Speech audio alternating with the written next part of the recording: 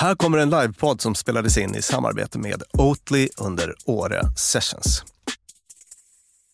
Sist jag åkte slalom, alltså så en längre period, ungefär en vecka, då var jag en riktig normbrytare. För då åkte jag slalom med mössa. Alla de andra som jag åkte slalom med hade såna här decimeterhöga pannband eller åkte med håret fritt flygande. Det här ska sägas var när jag var 14 och jag var på någon sån här konfirmationsslalomresa. Idag ser det helt annorlunda ut i backen, vet ni alla. Man har hjälm, man har liksom rustningar av olika slag under sina kläder. Jag vet inte hur folk, till exempel ni här i publiken, skulle reagerat ifall jag hade åkt utan hjälm.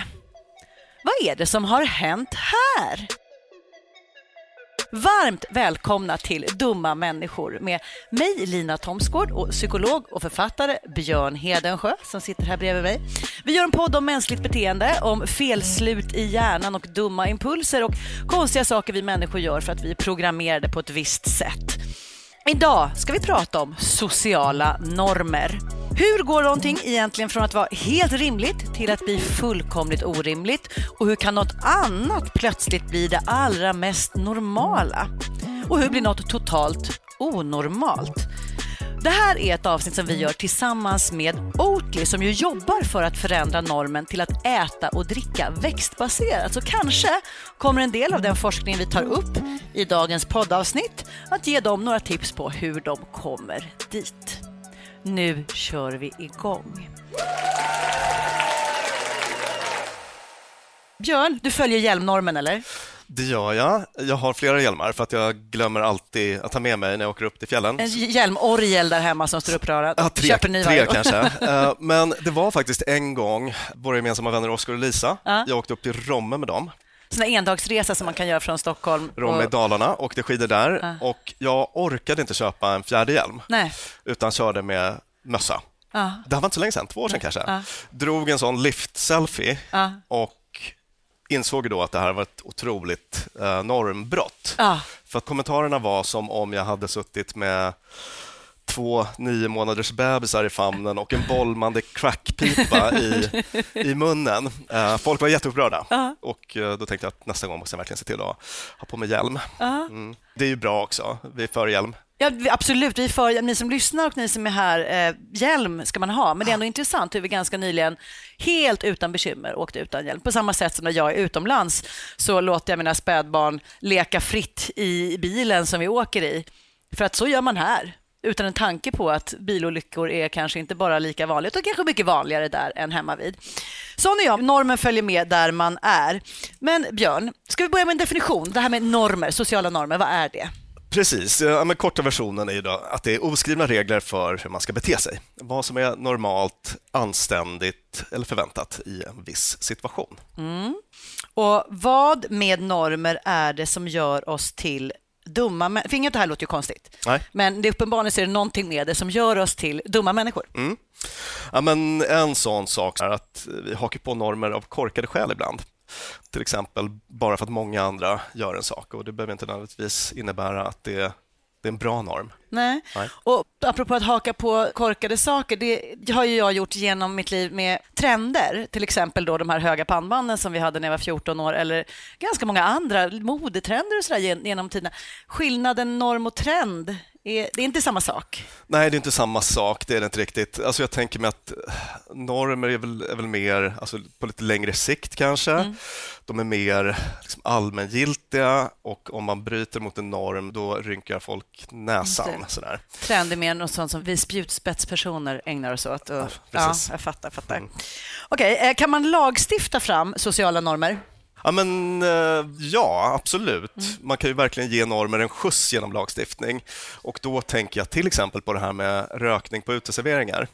Minns ni att man kunde röka på uteserveringar? Eller ni kanske inte är så gamla. När kom den lagen?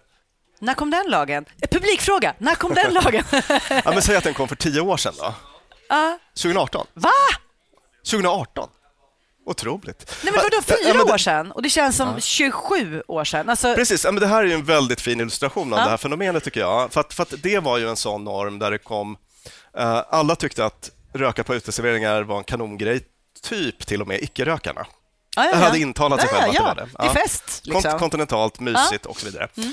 Och så kom den här lagen och det blev, jag minns på Twitter och sådär, Twitter exploderade om så här förmyndarstaten och liksom fascistsamhället och så vidare. Och sen så tog det typ 2 veckor och sen så kände man, fan vad sjukt. Att du har fått röka här, det hade ju varit det konstiga. Precis, så det gick väldigt fort att, så att säga, ta till sig den normen. Jag sprang ett maraton över Baikalsjön för några år sedan i Sibirien. Oj! Har jag berättat det för dig? Eller? Nej, varför har du inte gjort det? Om jag hade tittat på ett vykort med ett maraton i Baikalsjön så hade jag skrutit om det. Ja. Du har sprungit det. Otroligt konstig grej förstås på alla sätt och vis. Men det gjorde jag. Så att jag åkte och då fick man flyga Aeroflot genom Ryssland. När var det här då? 2015 kanske. Och till min förvåning så satt folk och bolmade på planet. Är det här internationella tecknet för att bolma? Björn gör... tumme upp, tumme ner, tumme upp, tumme ner. Det är tändare du ångnar dig åt. En rysk tändare. Nu avslöjade du att du aldrig någonsin har feströkt. Nej, jag har inte tagit ett blås hela mitt liv. Ja. Det ser ni på min hy. Precis, men jag tyckte att det piggade upp lite grann.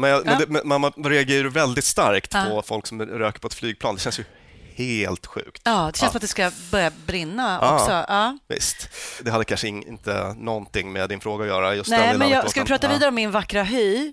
För då vill jag föra ämnet vidare till det här med skönhet. För skönhetsnormer, det är ju verkligen en plats där man pratar mycket om normer. Att nu ska ögonen vara såna här kattögon, ni vet. Jag singlade in på ett Instagramkonto som var helt från vettet för att det analyserade våra utseenden med olika såna liksom måttstockar och hit och dit. Och du var fin för du hade så här lång överläpp, men om den var lite längre så hade du inte varit fin. Och då fick jag veta att nu ska våra ögon se ut så här. Alltså de ska vara väldigt med kattögon. Och det kunde man fixa med kirurgi eller med tejp. Kul. Men det har ju förändrats väldigt mycket. Om man har studerat sin konsthistoria eller går in på Nationalmuseum så kan man ju se stora konstverk som visar liksom sexigaste kingarna på sina sexiga poser. Vet du vad de sexigaste kingarna hade? Ja! På renässansen och... Vet du? Ja, det vet jag. De hade... Vader. Sexiga strumpbyxor på sina sexiga vader. Inte sällan i en sexig rosa färg. Precis, så att det var helt och hållet de här vaderna som var grejen. Det var inte liksom biceps eller breda axlar eller så, utan det var en bra vad. Vad tänker du om det? Nej, men det pirrar i grillen när jag tänker på en bra vad. Det gör jag absolut. Ja. Du frågade mig tidigare om man kan lagstifta fram dem. Och då gav jag ett exempel på när det faktiskt funkade så, med de här uteserveringarna. Men det behöver inte heller alltid funka så himla bra. Nej, vad synd, för annars hade jag gärna genomfört en liten lag som tyckte att långa rumpor och tunt hår eller något var snyggt. Precis, jag har fjällfil på min skjortärm. Jag skulle gärna vilja ha en norm som... Rimlig lagstiftare som tar sig an det. Nej, men jag tänkte på, jag hade en flickvän som hon var bördig från Tornedalen i Norrbotten. Som är liksom verkligen wild country sådär. Och vi var uppe och hälsade på hennes farbror kanske i någon liten by där, och man fick åka grusväg i kanske 6 mil för att komma fram till den här byn mitt ute i skogen. Rätt spännande. Det var så otroligt långt från centralmakt och allt annat. Jag tror att ingen polis har någonsin varit i den byn. Nej. Och tror du folk är noggranna med att inte köra bil på dojan där? Det vågar jag påstå att de inte är så noggranna med där kanske. Nej. Alltså liksom rattfylla fanns inte som koncept där. Det är att köra. Det är att köra. Förlåt alla tornedalingar i den här lilla byn som lyssnar på det här. Det här låter ju kanske lite fördomsfullt av oss. Ja, precis. Och det var väl inte så att de körde fulla jämt. Men det var inte heller någon som höjde på ögonbrynen om någon gjorde det. Så att säga. Nej. Och det är ett exempel på när lagstiftning inte alls räcker till. Nej, just det. Nej. För där hade man bildat sin egen norm. För det är ju intressant att det här med sociala normer kan liksom gälla. Vi i Europa gör så här. Eller vi i Sverige eller Frankrike gör så här. Eller vi i Stockholm gör så här. Eller vi i Åre gör så här. Eller vi här på Åre bageri gör på ett visst sätt. Eller vi är dumma människor på ett visst sätt. Till exempel vi kan börja pussa varandra på kinden när vi säger hej eller hej då, och sen så är det plötsligt vår norm. Men då så, till en kärnfråga. Vad är egentligen poängen med normer? En liten reflektion. När vi skulle göra det här avsnittet så satt jag mig duktigt och skulle googla. Och då när jag hade skrivit så här, normer, vad är, så dök det upp så här, finns det några bra normer? Som att själva grundkonceptet är att normer är någonting problematiskt och dåligt. Och det är faktiskt så vi har pratat om normer kanske de senaste 10 åren, för att det har varit så knutet till liksom idéer om hur kvinnor bör vara, hur män bör vara och så vidare. Så att normkritik har liksom upphöjts till så att det är det vi ska ägna oss åt. Bort med alla normer så blir vi alla helt fria. Men på det vi har pratat om hittills nu med liksom att det är överenskommelser, då låter det inte helt dåligt. Nej, men ska vi ändå lyfta poängen med normer? Ja, och då vill jag citera forskarduon Raven and Rubin. Otroligt bandnamn. Ja, jag och Björn har i vår poddhistoria råkat bilda trubadurgruppen Skald och Skum. Just det. När vi i ett avsnitt skulle prata om skam och skuld och inte fick till det någon enda gång. Det blev bara Skald och Skum hur vi än gjorde. Raven och Rubin. De sa så här om normer: det är något som ger ordning och mening i situationer som annars skulle kännas mångtydiga, osäkra eller till och med hotfulla. Vi behöver liksom någonting som guidar oss i livet, och det är ju en liksom psykologisk förklaring då, kan man säga, men man kan också tänka på det som politik. Marx, känd kommunist, politisk tänkare. Alltså inte Richard Marx, the artist. Nej, precis, Karl Marx. Den tyska filosofen var han väl. Han menar ju att normer finns för att hålla i sociala hierarkier så att folk ska veta sin plats i den här. Styr folks förväntningar och beteenden i olika samhällsklasser. Så att då blir själva liksom, det här regelverket blir något som ska hålla folk på plats då, i hans perspektiv. Men vi har ett psykologiskt perspektiv i den här podden, inte ett politiskt, och vi brukar ofta prata om vår stenåldershjärna. Lina, vad är det för poäng vi vill göra då? Då brukar du säga att vi är stenåldershjärnor med McDonalds-brickor. Att vi liksom är grottmänniskor i moderna kläder. Så. Hårdkodade att bete oss på ett visst sätt så som vi gjorde på savannen. Och vissa av de beteendena har hängt med än idag. Och idag kanske de inte följer, liksom, är riktigt lika lämpliga. Men vi fortsätter att ha de där instinkterna och impulserna. Precis, och utan det ska vi ju inte ha någon podd, eller hur? Alltså för att det är jättemycket... det vore en katastrof. Ja, det vore en katastrof. Nej, men mycket av de här dumma beteendena som vi tar upp har ju att göra med den här missmatchen på något vis, att vi har en hjärna som är utvecklad för det här livet på savannen, och så lever vi i en värld av Mars-expeditioner och online-dating, och så blir det knas ibland. Just det, till exempel att väldigt många människor är oroliga för att de kanske på savannen hade varit den perfekta utkikspersonen för att kolla ifall det kommer några farliga djur, så de är ständigt på sin vakt, och det placerat i en Facebook- eller Instagram-verklighet där man hela tiden måste ha koll på allt för att inte bli orolig, kan vara en ganska dålig Nu pratar jag väldigt grova drag här, men ni förstår vad jag menar. Ja, så att sammanfattningsvis samma psykologiska hårdvara som förfäder och förmödrar för tusentals generationer sedan. Och den här hårdvaran är väldigt mottaglig för normer och grupptryck och så. Och vad tänker du, Lina, vad kan det bero på? För att man ska vara en del av gänget. Det återkommer vi hela tiden till, att den här utstötningen är liksom det absolut farligaste vi vet. Det är varför vi får panik om vi ser att våra vänner har en middag som man inte är bjuden på, eller att man kommer till festen och är lite felklädd för att man bara, men tänk om jag inte får vara med. Vem ska då hjälpa mig att ta hand om mitt barn, eller hjälpa mig att få mat, eller ta hand om mig, alltså sådär. Precis, skapta för liv i grupp. Och dessutom är det ju så då att de här normerna, dels gör de att vi kan samverka smidigt i gruppen, men det gör också att vi kan spara massa energi. Hjärnan är en sån professionell energisparmaskin. Vi kan spara massa energi genom att haka på andras beslut. Just det, här ställer vi oss till höger i rulltrappan. Jag kan inte höger och vänster, tänk om jag sagt fel. Ja, höger i rulltrappan. Ja. Och så gör vi det bara. Vi behöver inte säga, vilken tycker du att vi ska stå på? Vill du gå förbi här eller här? Utan exakt, precis. Eller där inne på Åre bageri sitter det jättemycket människor. Det måste betyda att det är ett kanonbageri. Alltså man behöver inte hålla på och researcha. Nej, man bara går. Ja, så går man in där. Och det här innebär då i sin tur att vi är väldigt mottagliga för något som heter social konformitet. Fint ord. Fint ord. Would you care to elaborate? Absolut. Men det innebär att vi rättar in oss i ledet i majoritetspositionen. Vi har jättelätt för att hamna i det. Så kan du komma på något exempel på det? Ja, mitt favoritexempel är verkligen när du klev in i ledet när du flugit hem, när du kom till Arlanda. och det var en lång kö fram till någonting och du bara, här ska man stå. Synd, för jag har jättebråttom hem och är skittrött, men ställer mig i kön. Ja. Stod tills du till slut förstod att det var bara, började med något större gruppresällskap som stod framför någon skärm för att uttyda någonting och sen hade det bara bildats en kö som alla som en skockfår ställde sig i. Exakt, och det finns sådana roliga studier när man bara har ställt upp folk på gatan så att 3 i rad och så liksom fylls den på den kön.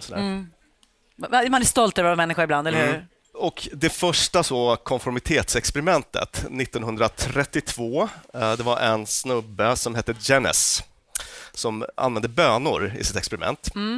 Glasflaskor med en massa bönor i.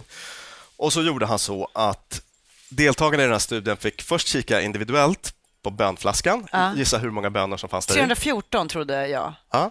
Och sen så fick man sammanträda i grupp och liksom diskutera. Någon var 200, någon 700. Och sen så separerade man dem igen och så fick man som individ frågan en gång till. Hur många tror du nu då? Och vad tror du hände där? Då hade jag ju bytt åsikt såklart, baserat på vad du trodde eller någon annan trodde. Så det som hände var att de allra flesta flyttade sig mot gruppsnittet. Alltså snittet i den här gruppdiskussionen hamnade man jättenära i sin andra gissning då. Konformitet, så han var först med det, men det finns ett mycket mer känt experiment från 1950, en amerikansk psykolog som heter Solomon Asch. Det här har vi pratat om i något tidigare avsnitt. Minns du det här med strecken? Ja, strecken. Det var längre streck och kortare streck. Det var liksom ett referensstreck som var si och så långt. Och sen så var det 3 andra streck. Och det här referensstrecket var precis lika långt som ett av de här andra 3 strecken. Och de andra 2 av de 3 strecken var helt... Mycket kortare eller mycket längre. Kortare eller mycket längre. Så att det var väldigt, väldigt uppenbart vilka 2 streck som skulle paras ihop.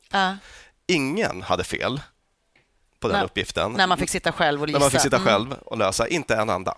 Men sen gjorde man så då att man tog folk i grupp och så skickade man in en skådis som på ett väldigt liksom, övertygat sätt sa nej, men det är ju den där jättekorta. Eller han sa inte så, men han pekade på det jättekorta strecket hänger ihop med det där. Ja, det ser man, för här blir en synvilla här och där, så att det är på det här sättet, självklart. Jag vet inte riktigt exakt hur han sa. Ja, men kanske så. Ja, kanske så. Men han fick i alla fall med sig då, var det 8 av 10 eller alltså en ganska hög andel av de här. Och det finns ljudupptagningar från de här experimenten där man hör hur folk liksom bara tvivlar på sin egen verklighetsuppfattning och tycker att det är ganska liksom, otäckt sådär. Men de går ändå med på det här knäppa. Ja. Men sen tror jag att det faktiskt var så att många av dem privat, när man följde upp sen, sa att jag fattar att det där var fel. Liksom. Just det. Men jag sa så här för att passa in i gruppen. Eller för att inte sticka ut. Eller så. Så att konformitet at work, det händer då. Conformist, have fun in your rat race life, living paycheck to paycheck for corporate gains. Yeah. Ett annat fenomen som jag föreställer mig måste finnas när det kommer till sociala normer är en idé om en norm som man tänker sig att alla andra följer, men inte jag. Alltså den är lite så, Kejsarens nya kläder. Till exempel, när jag vaknade i morse och bodde på hotell så tänkte jag så här, fan jag borde gå ner och gymma. Det kommer vara fullt med folk där som är nere och liksom river av lite gym och träning innan backen. För det gör alla. Jag vet att de gör det. Jag orkar inte, men jag borde verkligen, för alla andra gör det, men jag skippar det. Alltså en norm som egentligen inte finns, men som ändå är, alltså den utförs inte, eller vad man ska säga. Nej. Finns det? Ja, alltså, absolut, alltså, det finns en skillnad mellan upplevda normer och verkliga normer. Så att det finns ett fint begrepp för det också. Pluralistisk ignorans. Pluralistisk ignorans. Och ett sånt känt exempel på det är i Sovjetunionen, du minns. Där så var det tydligen så att folk tyckte själv illa om regimen, men gick runt och trodde att alla andra tyckte att den var, om inte kanon, så åtminstone okej. Och så att det tror man är en av förklaringarna till att det höll ihop så länge som det gjorde. Alltså, folk hade inte fattat att den här normen finns tydligen inte. Det är bra om man vill starta liksom, diktaturer och liknande, att få alla att tro att alla andra gillar det här. Ja. Och du som inte gillar, käft! Ja. Precis. Smart. Och ett aktuellt exempel på det här, eller jag kom att tänka på det här fenomenet när Oatly, som sponsrar det här avsnittet faktiskt, de gjorde en superintressant opinionsmätning för att kolla jättemycket intressanta saker, till exempel fördomar om att äta växtbaserat och så vidare. Men det var också en sån här ren, liksom, hur många är vegetarianer, hur många är veganer. Det här ska jag testa dig nu. Nej, det här är alltid så jobbigt. Vad tror du om man liksom, och så vi har en till kategori som är flexitarianer, det vill säga att man har en grön ambition men äter... Men en brun tallrik, så att säga. Ja, ibland i alla fall. Ja. Brunröd. Och sen så har vi allätare som en sista kategori. Och nu blir det quiz. Hur många tror du är... Okej. Gud, jag trodde du skulle börja fråga mig hur mycket kött jag äter. Redan förberett mig på att bli så här called out av min kille. Varför sa du att du var mestadels vegetarian, Lina, när du äter kött som satan? Men nu ska jag få gissa hur man... Precis. Bra, men det klarar jag av. Ja, precis. Men det blir svårt för dig för att dels måste du ge mig liksom en procentsats på varje och sen så ska det här blir 100. Det ska addera till 100. Fixar inga problem. Vet du hur bra jag är på matte? Ja, då kör vi. Veganer, hur många tror du är veganer? Nej, men det var blotta 5%. 3%. Nära, nog. Ja. Hur många tror du är vegetarianer? Här är vi uppe på, det är 18. 5. Va? Okej. Pluralistisk ignorans. Ja, verkligen. Exakt. Ja, verkligen. För det var det här som hände mig också. Ja. När jag lagar middag till väldigt många människor, då gör jag alltid ungefär hälften vegetarisk mat för att jag tänker mig att det är så många de är. Ja. Men det är också för att även köttätare äter vegetariskt. Förlåt, stopp, fortsätt. Ja, flexitarianer då? Men men säg att de är 40%. De är 18%. Hur tycker du att det går så här långt? Nej, men det är inte bra. Verkligen inte bra.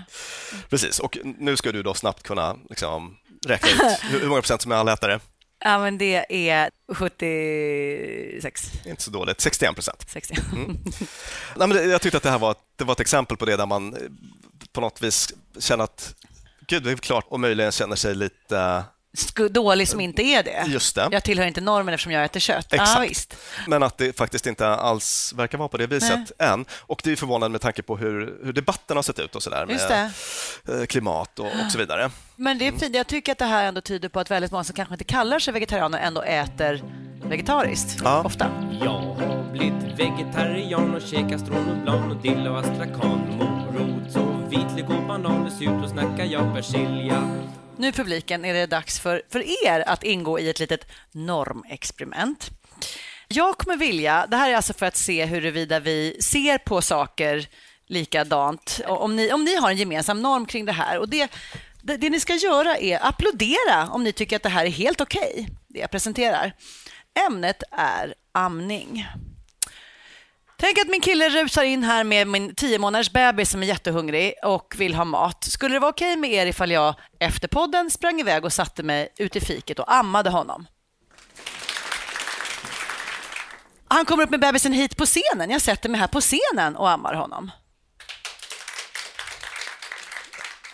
Björn börjar skrika och är hungrig. Jag sätter mig och ammar Björn. Det var ingen som tyckte att... Ja. Det var okej. En annan grej som är... Den här är lite speciell. En annan kvinnas bebis kommer in här och gråter. Jag frågar om jag ska amma den bebisen. Något fler tyckte att det var okej att jag ammade Björn än att jag ammade den andra bebisen. Det här är en lite aktuell fråga, ska jag säga. Ett litet medskick. Ta med den. För att när vi ses igen om 3 år kanske, för det hoppas jag att vi kan göra, en liten reunion, då tror jag att den normen har förflyttats.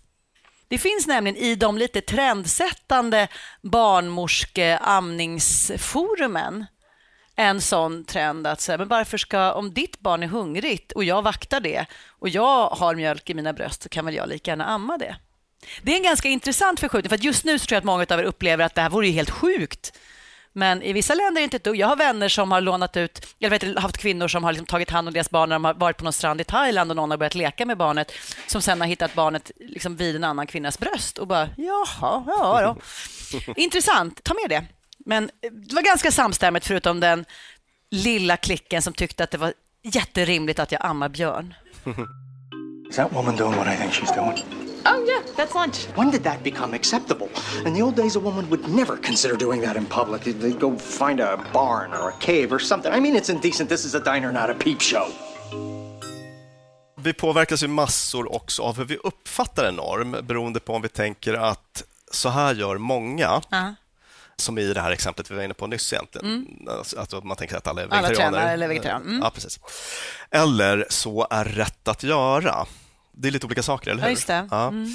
Och det fanns en som heter Kallman, Herbert Kallman, som för övrigt lämnade oss för en månad sedan. Nej, rest in peace. Precis, en väldigt känd socialpsykolog som pratade om olika nivåer av konformitet. Alltså, och den första nivån är anpassning, att man anpassar sig till en upplevd norm. Då. Man vill ha någon typ av fördelaktig reaktion för att man anpassar sig till normen, men man tror inte riktigt på den själv. Man är inte riktigt övertygad om att det här är bra eller rätt att göra. Och jag kom då att tänka på det här med flygskam. Just det. För att om man som du och jag ägnar sig åt självskadebeteendet, var ute på Twitter ibland och följa debatten där och så, politisk debatt och så. Så för några år sedan när det var väldigt, väldigt mycket flygskams Det fanns till och med egna konton i sociala medier som gick ut på att skamma folk som man tog liksom skärmdumpar på att någon var på väg och reste någonstans, så sa man, titta här, Laila Bagge är på väg hit, hon flyger minsann utan skam i kroppen. Just det. Då var det faktiskt ganska många profilerade debattörer som var så här, vet ni, jag säger det rätt ut här, jag kommer aldrig mer sätta mig fot på en flygplats. Nej, 0 gånger resten av mitt liv. Aldrig. Ja. Och så kommer en pandemi och så går det lite tid. Och sen ser man samma personer sitta där och på, så att säga, inför öppen ridå planera sin Florida-resa. Har ni bra restaurangtips? Ja, bra i Fort Lauderdale. Precis. Och då tänker jag att då är man ju på den här nivån att man har bara anpassat sig till en norm. Just det. Man kan inte riktigt tro på den själv. Och kanske också det här att man försöker förstärka sin egen. Man säger, jag borde träna men jag orkar inte. Men om jag twittrar att imorgon ska jag träna som fan, så kommer det skapa ett socialt tryck på mig som gör att jag faktiskt får ändan ur. Att det liksom blir som ett socialt löfte. Visst. Ett annat exempel som man har sett i forskning är återvinning. Alltså amerikansk forskning har visat det, att det är en norm som alla tänker sig, att alla tycker att det är bra med återvinning. Men när man står där själv med sitt eget lilla sopsorteringssystem så blir det väldigt lätt att man fuskar. Lite äldre studier, kanske att folk faktiskt har kommit till nivå 2. Nivå 2 som är vad? Internalisering pratar man om, ett fint ord. Det vill säga att man gör den här normen till en del av sig själv. Just det, jag är en sopsorterare. Jag är en sopsorterare. Man börjar genuint acceptera och följa en norm. Och man tycker att man gör rätt när man följer den, och då blir det så att säga belönande att göra rätt. Och så är det ju. Man känner sig ju duktig när man står och sopsorterar. Och hjälm i skidbacken, bra exempel på det. Att nu känner jag ju att jag har verkligen omfamnat den normen. 100%. Du vill inte åka utan hjälm? Nej, nu är det jag som kommer skamma folk på Instagram som tar möss. Det där är som att skjuta heroin med bebis. Alltså det viktigaste är att man använder hjälm, punkt. Bra, dålig, allting är bättre än ingen hjälm alls. Det är grundnivån, alltid hjälm. Hockeyhjälm är bättre än ingen hjälm. Jag höll på att säga papperspåse är bättre än ingen hjälm, ja nästan. Ja. Men säg att man vill förändra en norm. Säg att man bara, men den här grejen är skit som alla håller på med. Jag skulle vilja att det här var det självklara valet. Har forskningen kommit fram till hur man då gör? Alltså vi har nu en lista som kanske kan besvara det. Vad är första punkten på listan över vad som avgör hur mycket normer påverkar beteende? Omständigheter, alltså om man är stressad, har ångest, känner sig osäker. Det har man sett att det har väldigt stor påverkan. Alltså man blir lätt påverkad av... Stressad person tenderar extra mycket att följa normer. Precis så. Så ditt första tips till alla som vill förändra normer är att skräm skiten ur folk, så kommer de börja lyda. Nej, det är väl kanske inget tips så. Nej. Men vi ska vara medvetna om det själva. Ni ska vara medvetna om det själva. Känner vi oss stressade och lite panikslagna, så kommer vi tendera att göra som alla andra gör. Exakt. Och det kanske inte alltid är bra, och det har verkligen historien visat oss över tid. Hur vi gjort alldeles fruktansvärda saker som människogäng för att vi har varit... Precis, men det här är ju verkligen en sån vad ska man säga, härskarteknik på samhällsnivå. Att liksom skrämma upp befolkningen på olika sätt, då blir de lättare att styra. Så att det är helt enkelt den grejen. Att, vår frågeställning var, vad avgör hur mycket normer påverkar beteende? Ja, omständigheterna. Är de stressiga, osäkra, ångestframkallande på olika sätt, då är vi mer påverkbara, helt enkelt. Och andra punkten på den här listan, Björn, hur lyder den? Uppfattning om att många gör den här saken och att det dessutom är rätt att göra. Alltså, särskilt de två sakerna i kombination blir väldigt kraftfullt. Just det. Det finns en påverkansforskare som heter Robert Cialdini som vi nämner lite då och då. Det känns som varannat avsnitt. Ja. Han gjorde en studie på precis det här temat då, och det var en nationalpark, något fint naturområde, ungefär som det vi ser utanför fönstret här, vacker natur. Och då kunde han se att folk som studerades där, att de tenderade att skräpa ner mer när det redan var skräpigt. Alltså man skapade lite olika sådana experimentsituationer. Så att man imiterade andra då på det sättet. Just det, ligger ett glasspapper utanför affären på golvet, marken heter det, så kommer jag att slänga mitt glasspapper där också istället för att ta 2 steg bort till papperskorgen. Och omvänt var det rent så lätt man blir att skräpa ner. Men det fanns en grej, om man liksom introducerade ytterligare en person, en skådespelare som skräpade ner, då förstärkte den här normen åt olika håll. Så här, allra mest skräpade folk ner i en redan skräpig miljö där en skådis också gick och slängde sitt glasspapper. Liksom satte normen, så här gör vi här. Ja, alltså, men slänger hur som helst. Då tänker man så här, många gör så här och det är tydligen rätt sak att göra. Typ, det blir awkward om jag går bort till papperskorgen och slänger. Lite så, ja. Så att då blev det en kombination av de här 2 faktorerna. Att många gör det, det verkar också vara rätt sak att göra. Typ så. Allra minst skräpade folk ner när det var rent och fint och samma skådis gick runt och skräpade ner. Va? Ja, för då känner man, men här är så himla fint och där slänger han sitt glasspapper. Det är fel. Alltså, han är normbrytaren, han är avarten. Ja, det aktiverade hela den här rätt och fel-kompassen också. Spännande. Så att det var under de omständigheterna som folk skräpade ner allra minst. Då. För jag hade ju gissat att rent och fint med skådespelare som visar att här slänger vi papperskorgen. Att det hade varit... Men det där var intressant. Vi har liksom en tillrättavisande tendens i oss. Det finns något sånt i det, ja, precis. Spännande. Och det här kan ju också bli väldigt fel när man försöker påverka normer. Det finns ett kul exempel på en jättestor amerikansk antidrogkampanj mellan 1998 och 2004. Men den här kampanjen, som man satsade jättemycket pengar på, verkade faktiskt öka marijuanakonsumtionen. Oj, hur gjorde man då? Och dessutom försvaga antiknarknormen. Otroligt misslyckad kampanj. Det blev motsatt effekt, så att säga. Och när man följde upp det i olika studier så verkade det som att de här mottagarna av kampanjen tänkte, shit, det läggs så mycket resurser på det här. Alltså, det här måste betyda att alla går runt och röker gräs hela tiden. Jag har missat något. Liksom, jag har missat något. Var är mitt gräs? Ja, var är mitt gräs? Exakt. Så att man tänker sig att det var det som hände där. Intressant. Så att ibland kan det vara farligt då att bara köra på den grejen. Just att visa att det här gör många. Eller man får vara medveten om den risken om man vill minska en norm. Gud, spännande. Punkt nummer 3 på den här listan över vad som avgör hur normer påverkar beteende. Upplevd närhet mellan en själv och en social grupp. Alltså hur mycket man identifierar sig med punkare eller häftiga gänget eller så. Grad av identifikation med en grupp påverkar. Som jag och supermodeller. Ja. Vårt lilla gäng här. Jag kommer börja bete mig som dem. Skratta inte! Och vilken okomplimang. Och ett exempel på det här med hur mycket identitet kan påverka. Minns du konsekvensprincipen? Nej. Jag har så många principer att minnas. Det är fler än 100 avsnitt nu och varje tar upp säkert 5 olika. Ja, men precis. Ja, men vi repeterar det då. Det är också den här Cialdini faktiskt. Att vi människor vill vara konsekventa och hänga ihop. Så att om jag säger till dig, Lina, du som är en sån liksom, supermodell, då kommer det öka chansen att du kanske beter dig som en sån. Och om sallad, tack. Om du lyckas internalisera det här, alltså om du känner att men det här är ju jag, vilket du också verkar göra. Och då kommer du bete dig med på det sättet för att du vill vara konsekvent. Alltså vi vill själva vara konsekventa, vi vill att andra ska vara konsekventa. Just det, vi vill inte vara punkare en dag, hiphoppare andra dagen, supermodell tredje dagen, utan vi vill liksom hålla ihop. Och den här principen kan man använda för att påverka normer på olika sätt. Man har till exempel sett att om man kan få folk att bara säga så här, Lina, tänker du rösta i valet i höst? Ja. Då kommer jag kraftigt öka chanserna att hon faktiskt gör arbetet som är att gå till vallokalen. Den enkla lilla grejen, om jag kan få dig att säga det, vilket inte är så svårt, så ökar det kraftigt chanserna för att du går och röstar sen. Och där hade vi samma sak som att jag skriver på Instagram att nu ska jag träna, vilket gör det lite lättare för mig att faktiskt träna för att jag vill vara konsekvent med mitt eget löfte och hur ni tror att jag är. Precis. Så men jag kan ju nämna en annan studie då på det temat som var amerikansk, kul studie tyckte jag. Forskarna frågade ett gäng villaägare i Kalifornien, kan ni tänka er att sätta upp den här fula skylten som det står kör säkert på era tomter?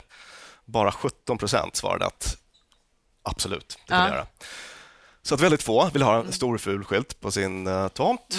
Men det fanns en liten grupp av de här tillfrågade där nästan 8 av 10 sa absolut, upp med skylten bara.